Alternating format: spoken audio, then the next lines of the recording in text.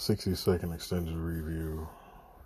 Madea's Homecoming, now streaming on Netflix. This is the return of Madea. We actually haven't seen Tyler Perry put on the Madea outfit in quite some time. And there is kind of a Netflix gloss about the show. A little shine to it. You know, courtesy of, I don't know, we'll say Netflix money. But it's still the same formula we've known as it comes to the Madea show.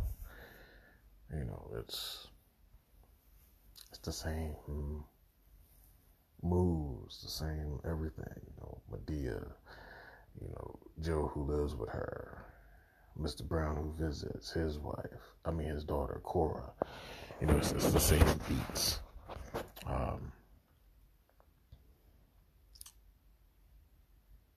There's usually something new added to it, which there is in this one.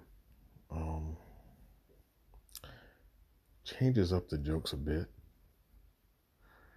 As always, given certain situations, the jokes adapt to the situation, and in this one, it's a different situation than others, so the jokes are a little different. But, you know, it's still the same formula. It still has, you know, some of the black family drama, the coming to a resolution, the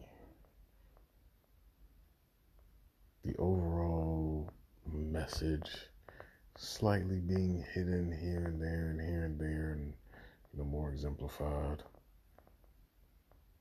as it goes. So there's really nothing different. If you're a fan of Madea and Tyler Perry stuff, you'll definitely watch this. If you're not a fan, you're probably not, because you already know what to expect. This is really for people that already know what to expect from a Madea movie. So they know why they're tuning in.